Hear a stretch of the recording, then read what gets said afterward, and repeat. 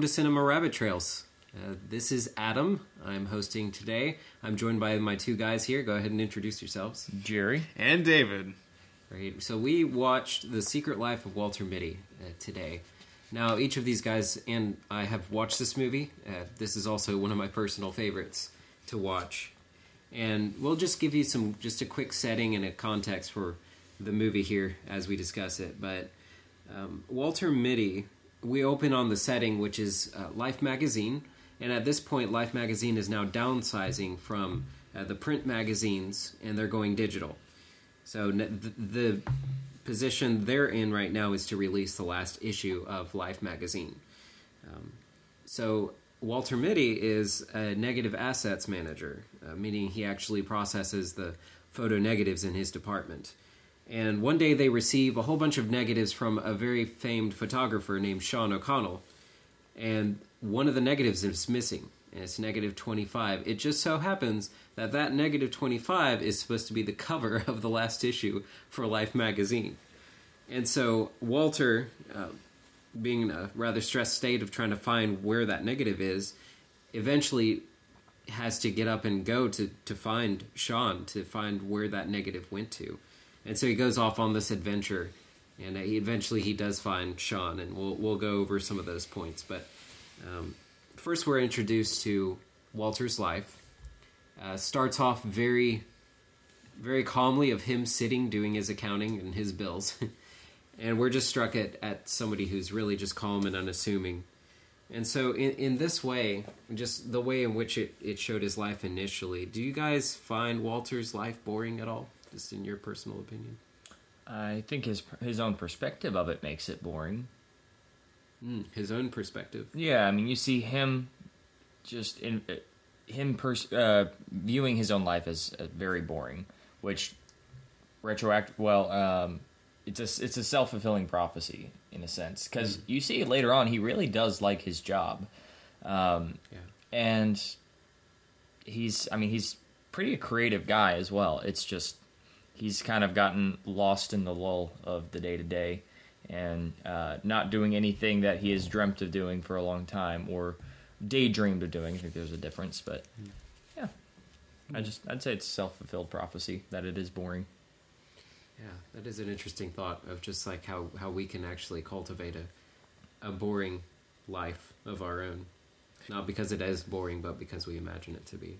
And I would definitely agree. His life could be boring because, I mean, he's not, there could be fulfillment in his job if he was having other purpose, like, if he's, going out on dates or he had a family to support. But I would definitely argue that it's a boring life as much as it's a compromised life. Because I think he'll get into some of those questions later, but you got to kind of see how he wanted to be this adventurous kid when he was younger, and then when his dad died, a few days later, he gets the haircut from the Mohawk, and he gets this job at Papa John's, or Pizza Hut, I forget. Papa John's. And you see how this has been the safer life. And so in that safety, it has become a boring life, because it's been he's compromised that adventure for safety. And result, that safety has produced nothing but boringness. Yes. So in this case, since we're talking about boring and just ordinariness, is ordinary, especially when we look at the context of Walter's life, is ordinary in the eye of the beholder? Or is there more of a standard for ordinary? Definitely subjective, because if you're used to living on a mountain and that's where you grew up and that's where you have a tiny little town, like that's your ordinary. If you live in a city and you work a multi-million-dollar job surrounded by other people who make millions, in a high-rise, and you just go there every single day, that's ordinary as well. I'd say it's completely subjective. Yeah, and so we are differentiating ordinary from boring, right? Yes. Or would you ever use that as synonymous? You can always use... Anything can become boring. Yeah. And monotonous. Even if it's not ordinary, like... Kind of like, if you live on the high rise and there's a helicopter pad on top of the hotel, that could become ordinary to you, and thus it could become boring to you. But I would argue that your ordinary we make things ordinary or extraordinary. Yeah. Depending on who we are. And, I've had some amazing interactions at my job at Panera Bread, for example.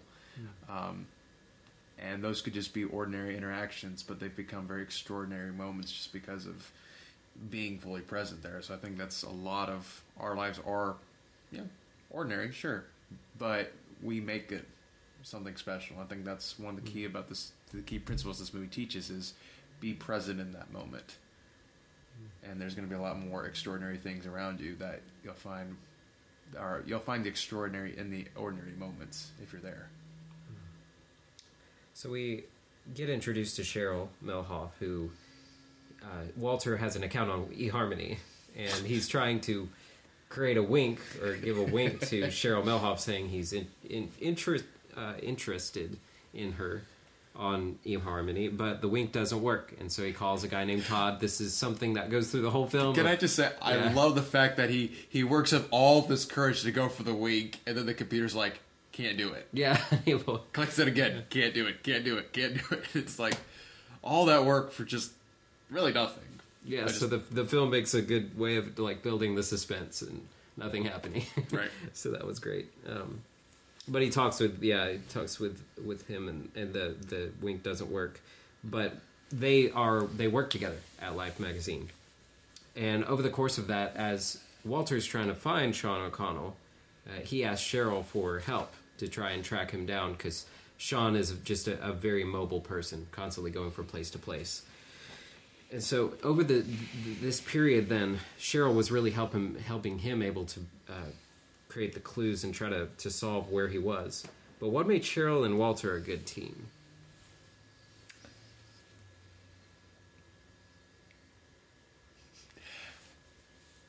Well, just asking that question, I mean, they're both dedicated to their job. You know, are you talking about professionally, or talking about just as two people? As two people. Okay. I think they're both interested about, well, they're good at their job, but they're interested in getting a task done. And they realize it's going to maybe go outside of work hours. So, and plus I think they had some chemistry there, so definitely that does help with trying to help the other person, because it's like, hey, I really like what you're doing there, or I want to help you succeed. And even if it's not something romantically, there are people where you make a good pair because you care about that person. You want to see them succeed. And it's like, yeah, I'll check that research out for you, and building relationships. That's good. So let me phrase the question another way, is what did they each bring in the search for Sean? What qualities or characteristics, or just personality-wise, did they bring? Well, Cheryl brought Google. that was about it. Technology. But, yeah, that was about it there. But she cared for the mission, that she saw a guy who was potentially even going on a mission, and basically both intentionally and unintentionally, because he already had interest in her, she really just encouraged him to actually embrace the moment, actually feel duty bound to go on that adventure and actually seek that mission. And that really opened Walter up to actually go on that mission. He, as we saw in the scene, whenever she was in his imagination, she was singing Ground Control to Major Tom, and he jumped onto the chopper, and that's what caused the whole sequence of events to go on. That one little moment of, I know she would do something like this, or I know she's supporting me in this, regardless of whether or not she was actually there, which she wasn't. But he knew that she supported him and kind of sent him on this journey, and so he brings her to life in the moment to actually say, yeah, she would tell me to go, I need to go. And so he goes, and then he really opens, I think the moment that it kind of clicked that there was something actually between them was more so the moment when he was calling from Iceland, and he kind of just opened up about his dad just all of a sudden. And it really just kind of showed, like, it showed that he appreciated, the fact that he opened up to her was great too. That was helpful, but it also just showed that a recognition that without him even really saying it, it did kind of show that he appreciated that she supported him in actually going on this mission. I think it spoke volumes to that, and you just kind of saw that in her expression of just like, oh, whoa, he's kind of thanking me, he's opening up, this is really cool. Most people don't do this. And Yeah, I think that was just a valuable moment. But then you also have the added benefit of, if that weren't enough, there's the benefit of them just having a shared experience and kind of a shared mission on that front too. Mm-hmm. So just being kind of thrust in some circumstances and some trials regarding their jobs to actually get through all that. And he connected with her son. That was great too. Yeah. Just moment after moment. I think you could pull out one or two things that would have been enough, but there were so many things regarding just their compatibility, their support, their openness, the circumstances they were thrust into, the cooperative mission. It was just the connection with her son. All of that was just mounded on top of each other to really just say this would work. Would you say, because we're introduced on eHarmony, one of the things that Cheryl Melhoff has on her profile is adventurous, brave, and creative. Are those the ABCs? Yeah, are those qualities that you think Walter was looking for in himself, and he found attractive in her and wanted more? Do you want to answer that first? I don't think he saw that in her though.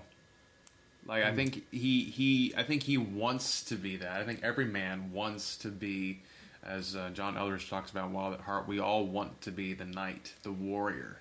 And part of that role is we want to find that lady to rescue. And not that she's perhaps like helpless or anything like that, but there's that part of us that wants to be that strong force for good, kind of like in the Chronicles of Narnia, that Aslan, he's a lion, he's not safe, but he's good. We want to be that man that's like, when stuff starts going down, I'm going to be able to take care of her, protect her. And I think we all just, that's why we like the adventure, that's why we like the danger, because we want to be tested and pushed to our limits. So I think he wanted that. I wouldn't say he found that in her, but I think he saw the beauty in her, and just that this is someone I can share my heart with, because that's the other thing we all want is that connection with somebody. So I think he saw that, and I think she appreciated the adventure he was on and joined him in that. What was the phrase you said? Like he thought this is someone he could open his heart to. Well, because he opens up his backstory there, and it just the fact that he felt comfortable enough to share that with her, and then she's just like, well, she joked at the end, but just like about Papa John's like why that kind of he doesn't want to be there because it has so much symbolism. That word. Symbolism to him, just of loss, and I guess almost like I don't want to be this anymore. And the fact that she got to be part of that moment of realizing, oh, this is part of your past, and now you're becoming someone different. We all want people in our lives that we can share that with, versus a lot of people might not care. What was the original question again? So what made Cheryl and Walter a good team? Okay, and you said that he saw that she was someone that he could open his heart to, but that wasn't until much later on. That wasn't until like midway through his trip. But he was saying he saw that she was someone very, he thought she was very pretty, and he was just like wanting to connect with her on eHarmony. So I mean that was kind of his initial driving force. But you asked that, I'm like, was it the ABC thing? Yeah, I wouldn't say it was the ABC thing. It was just this is someone he wanted to connect with. We don't know the backstory either. True. And because of the type of character he is, I don't think we could honestly answer that. I mean, obviously it's a fictitious story as well, so there's only so much you can do. No, it's not. I'm just kidding. It's a biography. Yeah. It's a biography of my imagination. So. Yeah, it's an autobiography. Yeah. I think it's possible that it was the or at least the ABCs were a factor in saying, oh, this one wants this. If I want to have any opportunity with her, I've got to become these. I think there is an element of that because now he's also a very tender person. I thought it was interesting how they kind of kept bringing up the character Rizzo, like as if I don't know if they meant it to be that point, but he was like tough and tender. And he's like Walter Mitty. He's got the tender part down. He doesn't really voice it, but it's there. He hasn't got the tough part, and you see him as he starts going on these adventures. He's able to be both tough and tender with people whenever he finally comes back and actually hands in the number 25 to what's his face, the beard guy, the jerk, and the manager of the transition. Yeah, the manager of the transition. Yeah. I forget his name, but he hands it in, and he's very blunt, but he comes across so kind at the same time. And you really only see him stutter, but still be tender before in the first part of the film, and so you see that toughness develop. And so I think there's a good chance that it could be either. You could be 100% right if this were a biography and we could actually talk to the guy. But considering we don't get much voicing of him, you just kind of see. You only imagine his thoughts, and you kind of get to personify your own thoughts onto the character in the first part of the film until he really starts to speak up, and then you just see him daydreaming. So it could be that he kind of saw that there was a possibility of a willingness from his heart to open up to Cheryl. It could have, but it could have just as well have been like, this woman is beautiful, but if I want a chance with her, I've got to fulfill these three qualities, A, B, C, and therefore it kind of helps urge him onto that mission, and through that he realizes it's working, and it opens up his own heart to actually start sharing with her, because due to her inadvertently calling him to action through those qualifications of what she wants in a man, he's like, okay, I can actually do this now. I can actually talk to her and open up with her because I'm fulfilling these qualities. Okay. I kind of want to back up, but like I want to agree with you actually on that point where she inspires him, because he wants, this opportunity to have this relationship with her, and then he sees an opportunity and he's battling against, I don't know if I can do this, but then he hears her voice, and that's what compels him to like start taking those actions. And so I think that's something beautiful about beauty. What was the quote, Adam, about? The Life magazine quote? No, the beauty quote. Oh, well, we were going to get to that. Okay, I will not. I will not step on your toes there. But I think that's just something that's so important about beauty is, especially with women and art, but like people, especially people in your lives, they motivate you to want to do the things that you are too afraid to do, and they challenge you. And this is why we need good people in our lives, is because they'll have the higher expectations of us, and we'll rise up to those, or at least we want to. That's good. So, being that Walter Mitty initially had trouble getting called into action and living in his imagination and playing out scenarios in his head, now looking at your life, just how imagination looks like in each of your lives, how does your imagination hinder you? How do you see that on a daily basis? Any situations, any stories? Yeah. I don't know if I have a specific story, but... I do. Well, share, please. How many do you want to hear? Here's the thing. I realize I'm a very introspective person, and I realize how that has hurt relationships in the past where I've not been fully present. But just kind of brief examples. So we went on a hiking trip recently, and...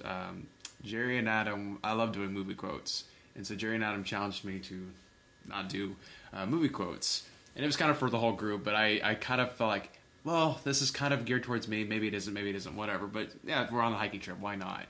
And as we're hiking, I realized I had like 13 movie quotes that went through my head that I wanted to say, and I'm like, nope, not doing on this trip. And I realized how much of a mask that was for me, and I realized rather than being there for people, I was becoming more of an entertainer to people. And so rather than being in the moment with people, I was actually taking myself out. And I was like, wow, I don't need to be playing these mind games of I need to impress people by doing this, impressing them with my movie quote repertoire there. So that was a really neat moment there. But then there's just times at work where people say things happen, and I have those moments where I'm just like, he shouldn't be talking to her like that. I should say something. And then the moment passes, and I kick myself because I'm thinking, I guess part of me is still in shock of like, is this really happening? Versus actually just acting. Yeah. I'm more so processing what's going on. What should I say? And then going through the mental games of like, well, if I say this, he'll probably say this, and well, if I say that, do I have enough courage to stand my ground or ride in the right place? And start playing all those mind games versus taking the courage and just saying, you know what, I'm going forward, and what's going to happen is what's going to happen, and then I'm either going to not do so well or I'm going to do well, but either way I'm going to grow and be stretched. So those are things that I'm learning to be better at, is being more upfront with people, being more honest, spending more time being in the moment, not so much in my own head and trying to think what may happen, and be like, all right, I'm going to do something and I'm going to find out what will happen, and then take the consequences. Yeah, but I do want to encourage you there, though, in that, I think we're all young enough not to have enough regrets to act on some of those instincts that we haven't acted on before. Maybe that just hasn't happened enough times to actually really just be so sick of it that you can't stand to hate yourself anymore on that front. So you must act. And I think we're all young enough to be. We hope that point comes soon. We want to act so much because that is part of the adventurous side of ourselves that comes out, as well as the courageous and the protector. We all want that aspect built in us as men, but at the same time, we have the fear of man, and you can let that continue to get to you. But if we're actively trying to grow, I think it might come down to one of 2 points. Either God gives you the courage to do so, or you just have to regret not acting enough times to actually act. So you'll get there one of 2 ways. One's faster than the other, and you have some outside help. Well, what I'm realizing is, like, with Walter's situation, he played things safer, as I mentioned before, with his dad dying. And I realized in my own life, I've played things safer just because of middle school and just kind of, that was the mentality I had. And so I'm learning, God's really been working on my life these past 4 months, just really pushing me to be like, all right, if you want to grow, you got to go. You've got to start making those changes, which people have been saying that for years, but now I'm realizing this mindset. It's like, all right, I've got to start making those choices, and I'm getting focused on that. And I think that was kind of the key with Walter, was he was just like, well, I haven't done much of anything, but he had a mission. And he's like, I either go on this mission or I don't. And so with that clear mission, he went, and therefore he started doing these crazy things and getting all of these winks on eHarmony, which what I think was so powerful is he is so obsessed with getting all these winks on eHarmony that when it really came down to it, like, you've got the best profile ever, he's like, it's not important anymore. And I think that's what's so cool, is when we start doing these things, and I'm learning how you become a different person, that if I just had this, it would change everything. But when you start becoming you're a whole other person. You're like, this is nothing. I don't need those winks anymore. I don't even have time to care anymore. There comes a point where adventures become more important than talking about adventures. Right. Like, even bragging about your adventures. Well, it's just like, this is just an adventure. Well, the adventure, but him just, enjoying the adventure for what it is, but just being that person. Yeah. Becoming that person who's just enjoying being there. Yeah. And not because I'm trying to become something. It's like, I want to be, I want to become a better person and a more, growing person, but just living life. Yeah. In the moment. Well, I would argue that the most popular people in the world are the ones who know how to make everything common in life seem like an adventure, and the best people in life who know how to take the act of adventure in God's creation. Yeah, exactly. We have we have a groundwork already laid, so we can enjoy it while it's there. That's a good point too, about taking the common and making it extraordinary. When you really do think about that, it's true. The extraordinary is right in our back door. It's here. Because it's like, is anything really that common when you think about it? Considering like the human body, it's common. But when you really begin to understand how amazingly and wonderfully complex and incredible it is, you're just like, this is anything but ordinary. Yeah, even though we're surrounded by all that. You're taking my point to a different direction. I mean, I was more talking about how famous people are talking about their own just honestly probably more boring and redundant lives than we actually experience as ordinary people, but they make everything seem so extravagant, extraordinary, and adventurous, when it's really, there's a reason why celebrities seem to always die of overdoses and suicides and get into so much corruptive, terrible, disgusting practices. Like, there's a reason for that. But I think the most famous people even the songs from famous people, if you're going into music, there's a habit there of an art form that's been corrupted, and the art form is that they actually take what is so ordinary and make it into some adventurous song, therefore glorifying it in a bad way. It could be even corrupt things that they glorify in a bad way. I mean, you see that happen with sex, where it's in every rap song. It's talked about in virtually every pop song, and it's taking the just a physical act that is supposed to be the manifestation of one of the most beautiful emotional and spiritual connections that God created in this world, and it's corrupting it and glorifying the act itself as opposed to what it should be a result of.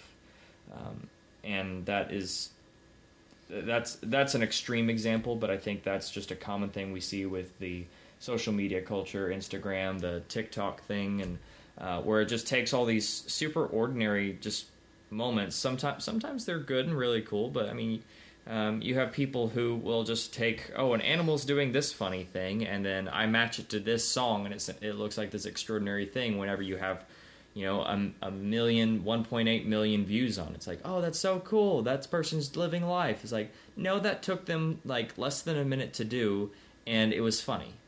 There's nothing else to that. Oh, you're saying people are putting on this personification of, look how extraordinary my life is, but it's really not, is what you're... Exactly. Okay. Yeah, they're making an adventure out of what is quite monotonous and unimportant. Okay, so yeah, if I may, so it sounds like we're kind of talking about how some people try to make things look extraordinary when they're really not, and then I'm contrasting that with realizing there are ordinary things here, but you can make them extraordinary. Yeah. And I'm not saying in a superficial way, but like there's just people that going out to coffee with somebody. Yeah. There's people I could go to coffee with, and I'm just like, I have no idea what's going to come out of this person's mouth, but it's going to be a fun time just because of who this person is. Yeah.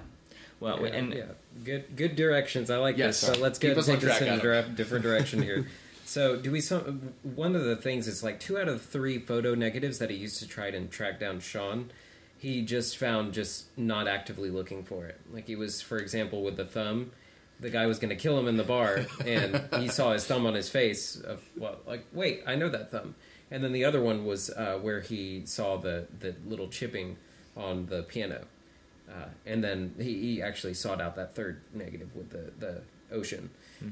But in those cases, just asking you guys, do you sometimes find that what we're looking for, do we sometimes find what we're looking for when we're not even looking for it actively? Yeah, but I don't think it's like some twist of fate, if you will, for lack of a better term, that enables us to find it when we're not looking for it. It's simply when we're not looking for it, it lowers our expectations, and then it's just a mental click when we actually see it. It's like, oh wait, that's it, and because your expectations are lowered. And when you're trying to find, when you're looking at a puzzle, it's not about. You've kind of got to just open yourself up to like all the pieces that are laid out in front of you and seeing the lines that kind of connect, as opposed to like trying every single piece. If you keep trying every single piece, yeah, you'll probably eventually get there, but you went through, like, if you're looking at a 1,000-piece puzzle, you're going through hundreds of pieces. Just kind of let the lines form and identify just let it kind of click. That's usually a more effective way, at least it is for me personally, but yeah, that's my perspective on it. That's a good observation. Yeah, anything on that, David? Is that the question again? So, do we sometimes find what we're looking for when we aren't actively looking? Also, it depends on how do we know what we're looking for, and how do we know when we found it. That assumes we are looking for something. Well, because we're all looking for stuff, looking for that thing, but how do we know we're gonna get it when we find it? Because you mentioned, talking about how sex is something that people will pursue, and we have human trafficking is the second fastest growing crime in the globe. People are looking for, they're looking for something in sex, and they believe sex is going to provide, I think it's intimacy, and we're seeing that it is not satisfying. So, that's kind of detour there, but, what are you looking for? And I think that's where we're all on that journey trying to find that thing, whatever we're looking for, and it's like, how do we know we're going to find it? So it's not. Yeah. Well, and stop me if you're going to go to this point, but whenever, Sean, is it the photographer? Yes. Sean. It's funny. The actor's name is Sean Penn. Mm-hmm. So that was helpful for his role, I'm sure. He's that moment when he's on the mountaintop and everything, and he moves away from the camera because, like, sometimes when I find a moment, I don't want the distraction of the camera. I know there's other things to talk about there. He is. It kind of strikes me like that's a beautiful sentiment, but then the moment's gone, and you got to find the next moment. So you found something that was kind of close, but we're looking for something. We are all looking for something, like you said, for just as a general term. We're all looking for something. We can all define it in our own different ways, but he was looking for something. He was looking for for the photo. He found something else that was more valuable to him, but even that still went away. Well, if I may speak into that, did you want to? Came for a moment, yeah. Yeah. As a videographer and photographer, I have had moments where even if I'm at an event, I miss it because I am behind that glass taking those pictures. I remember being at the 4th of July thinking about this, taking these gorgeous pictures of the fireworks. And emotionally, I am completely disconnected from seeing this incredible thing celebrating the United States of America. And so from that perspective, like, it's not that he's looking for the next moment. It's that I want to appreciate being in this moment here. And I know and I've done this even with audio recordings, where I've heard this beautiful song, I'm like, ooh, I want to record this song because I don't want to lose this live recording of it. And something psychologically, I mean, I'm sure there's a study on it, but it's just fascinating to me when I've done this, that when I've done that, taken a picture, whatever, yes, that's a beautiful photo, but something about that precious moment is kind of gone on the inside. That moment, because I realized I captured this because it had pragmatic value because I wanted to post it or whatever, versus being grateful to God saying this moment was a beautiful moment, and I love that moment. That's good. Yeah, and to clarify, he says sometimes I do, or Yes. sometimes I don't. So this is somebody who's a seasoned photographer that we're dealing with, who made the decision in that moment not to take the picture. Well, I know you're hosting, but I want to ask one question of David. I'm not here. Go ahead. What is it? Well, and the reason I brought up that moment was because you were talking about human trafficking and something that was evil, or that is evil. And the example in the film was of a moment of something that was arguably very, very good. Mm-hmm. But they're both looking for something. What are they looking for? Like, what's he looking for, and what are people looking for? Yeah, are they looking for the same thing? Or what is it that both Sean's character and the person who goes and takes advantage of someone who's been human trafficked, Yeah. what are they both looking for? This is where we're at, is we're looking for different things, but I believe we're looking for just fulfillment and trying to figure out who are we as a people, and this is why, as Christians, we come to God like, okay, God, you've given me my identity. Who am I? And I don't want to say that just as the Christian answer, because that's something I've been wrestling with just a lot lately. It's just like, God, where are you in my pain? Where is this? Where is that? Because we're all asking questions of, who am I? Where do I come from? What's my identity? And what happens when, like, we're asking these life questions here. And we're searching for meaning and purpose in our lives. And some people are trying to find that in traveling. People are trying to find that in beauty. People are trying to find that in the arts. And we all have these things that we're like, if I just get this, then I will find my fulfillment. Then I'll find my peace. Mm-hmm. And we're all, and that's saying, like, how that honestly looks, I honestly don't know what that looks like when you obtain it.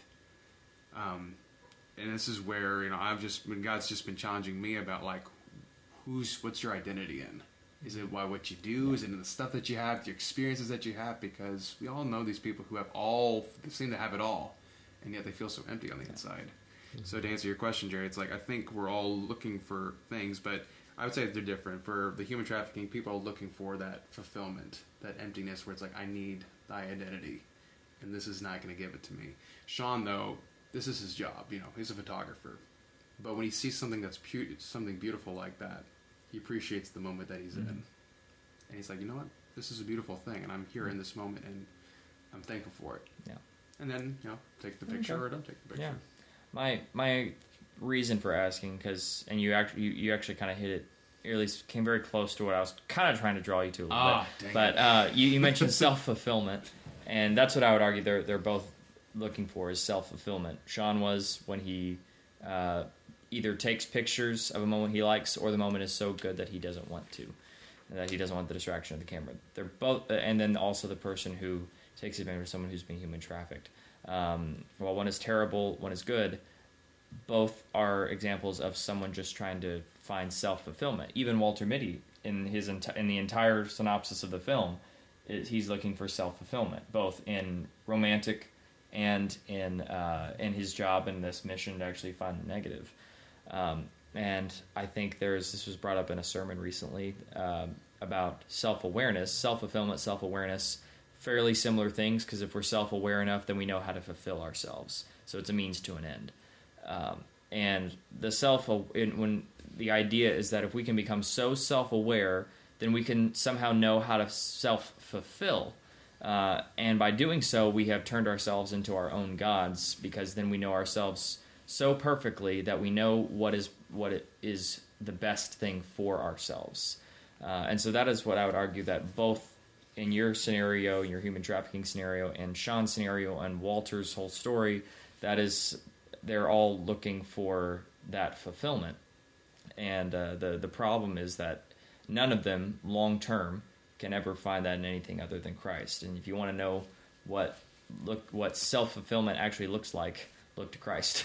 Mm-hmm. That is the example of self-fulfillment, because he gave himself up completely for the calling that his actual father, but also his spiritual father, set forth before him. And that is the wonderful thing that was pointed out in this same sermon, is that our Father in heaven is the only one who actually understands us perfectly. So if we want perfect self-awareness, we must seek to understand God, who understands us perfectly. Therefore, he gives us more clarity on ourselves, and and through that, he gets to show us what it is we actually need and what we most desire and what is best for us. Because we can never understand ourselves well enough to self-fulfill. Yeah, that's right. Good. Sounds good to me. All right, let's wrap this one up. All right, so I just have 2 questions left for you guys here. But one of the quotes was, "Beautiful things don't ask for attention." That's one of the things that Sean told Walter as they were sitting up on the mountaintop seeing the snow leopard pass by. But to this effect, if we're talking about things that don't ask for attention, we're also talking about some of the quieter souls in those that we know. And Walter was one of those people who didn't seem to have much of a voice. They were they came off as timid and unassuming. And that was misunderstood at times, where Walter came head-to-head with the transitions manager. And the transition manager used that as an opportunity to power play, to take advantage of the situation, to be superior. Yes, and so what do you can you think of ways, because from a personal experience, I was that quieter soul at a younger age, and I was misunderstood, and that led to some very painful mistakes that continued to come up for years and years. And so in that case, do you guys have any ideas as to how we can maybe be more attentive to quiet souls like that in our immediate communities? I'll try to be very brief and just say being present. One of the things I thought was it was just a subtle moment, but how he's like, "Mom, why didn't you tell me that Sean was here taking pictures, or that the negative was here?" And she said, "I did. It was in the grocery aisle, but you were having one of your," and she's like, "Honey, what's he call those things?" And he called them his daydreams. Zoning out. Zoning out. And I realize I can be so introspective, trying to know myself, being so introspective that I zone out. And sometimes it's not bad things, like I'll listen to podcasts while I drive, but what if instead of listening to the music, or even listening to good stuff, we were just being present in that moment? How can I get better at my job right here? Who is around me that I can find out about their story? And to that point, Adam, is realizing that there's somebody here, I'm like, you know what, I've never found out her name. What's her background? She's got a different accent. Where is she from? What city is that like? Ooh, what kind of food did they cook? Being present enough to recognize that people are hurting, and then caring enough to actually find out their story. That's what I'd say. Excellent. Thank you. Yeah, thank you for that. What do you think, Jerry? Well, are we talking in a corporate setting, like in the film, or are we talking in interpersonal? I'm talking about our lives, yep. Oh. The only ones we Not wait corporate. Okay, not corporate. Yeah, Okay. You said our lives is like, wait, okay. It could be, I guess you could say it could be considered corporately because we are individuals who make up a group. But Okay. talking about what I'm looking for more. All right. Go develop your introspective LLC and Out of talking a about corporation of corporate of one. your employee-owned business. There, everyone has a voice. All right. No, because I'm definitely interested in hearing how you guys would use that, because your ideas can be very effective in how we talk to quieter souls. So definitely Well, wanna hear that. say the question one more time, just for clarity's sake. Yeah, so how can we be more attentive to the quieter souls in our immediate circles? Okay. So, I mean, the answer is a little bit just in the question, be attentive. I mean, it's sometimes there's not like some new perspective that actually says, oh, that's the answer. But like sometimes it's just, you got to make an effort to actually be attentive to, like, that person hasn't said a word. What are they thinking? Sometimes you just got to see it. On the alternative side, I think I'm a big proponent of more competition.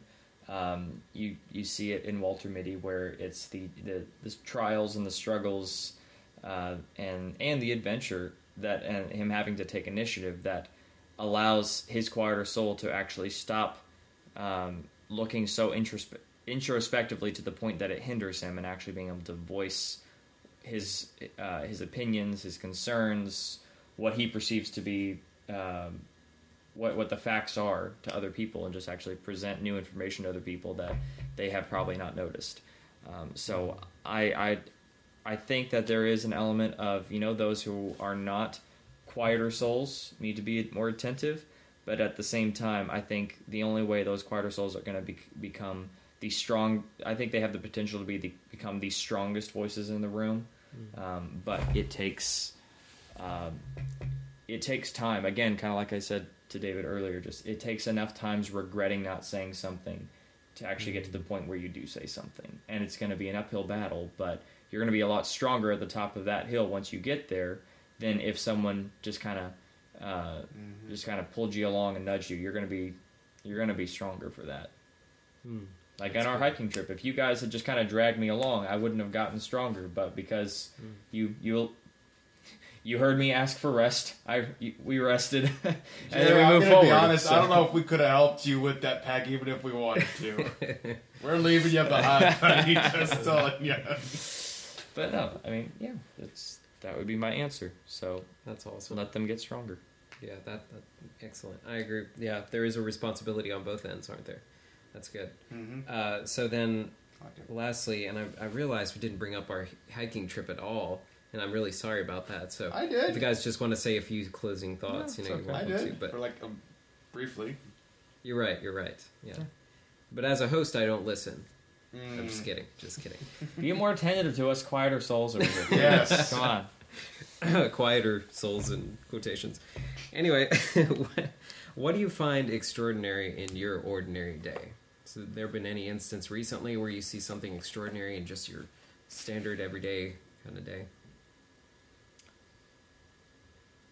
Just sounds so cliche in the Christian culture, but I mean, honestly, the presence of Christ, and I should say more specifically, the presence of the Holy Spirit.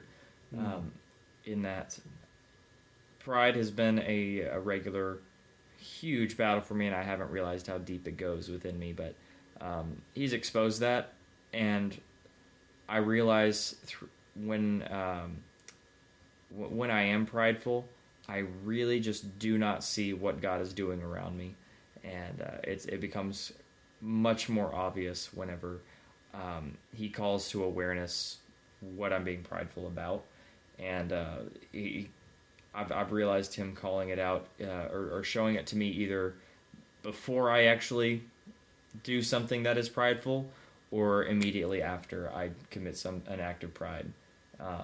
And through that, I see both are acts of grace, in that one allows me to see what's going on. The first scenario where he calls me to stop from to be aware of what I'm about to do before I do it when it comes to making a prideful act. And through that, I'm able to see more of what's going on around me, more so in others. But whenever I see because it's not usually been the case. But whenever I start seeing that after I commit an act of pride, I become immediately aware of it. That in and of itself is humbling. I'm like, oh, whoa, God, you're actually doing something in me now too. So that would definitely be the most extraordinary thing. So it's extraordinary that he's doing a work in you to open your eyes to the needs of those around you, but also that he's calling attention to the pride. It's great.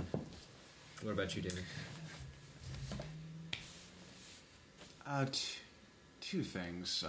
One, I do try to do like a devotional first thing in the morning, and there are just moments where I'm so busy where I'm just trying to get some scripture, but there's just moments where I'm just reading a devotional or reading scripture, and it just so a thought just hits me, and it's just like, wow, I'm gonna chew on this one all day.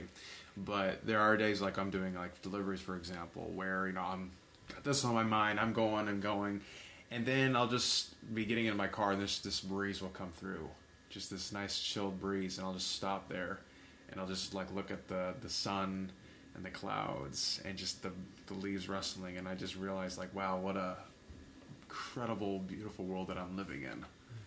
And that just kind of gives me a moment to stop. And we've talked about this before with art and joy, and how joy just puts you in a moment there that's timeless.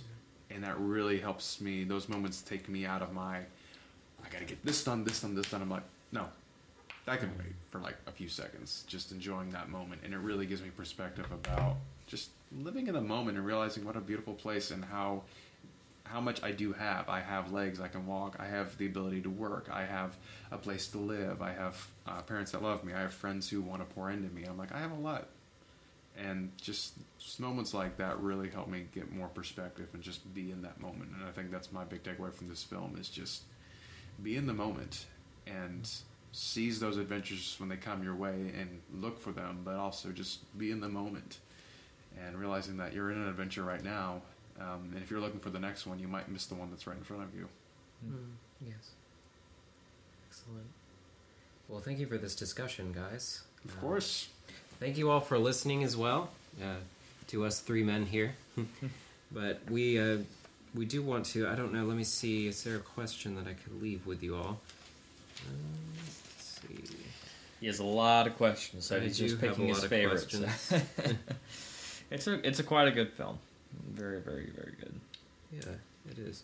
All right. So, let me just stick if you have your passport, be careful. You might actually You might buy a flight when the movie's over and go somewhere. I do not recommend jumping onto a helicopter with a drunk pilot, just for future reference. Unless you're in Greenland.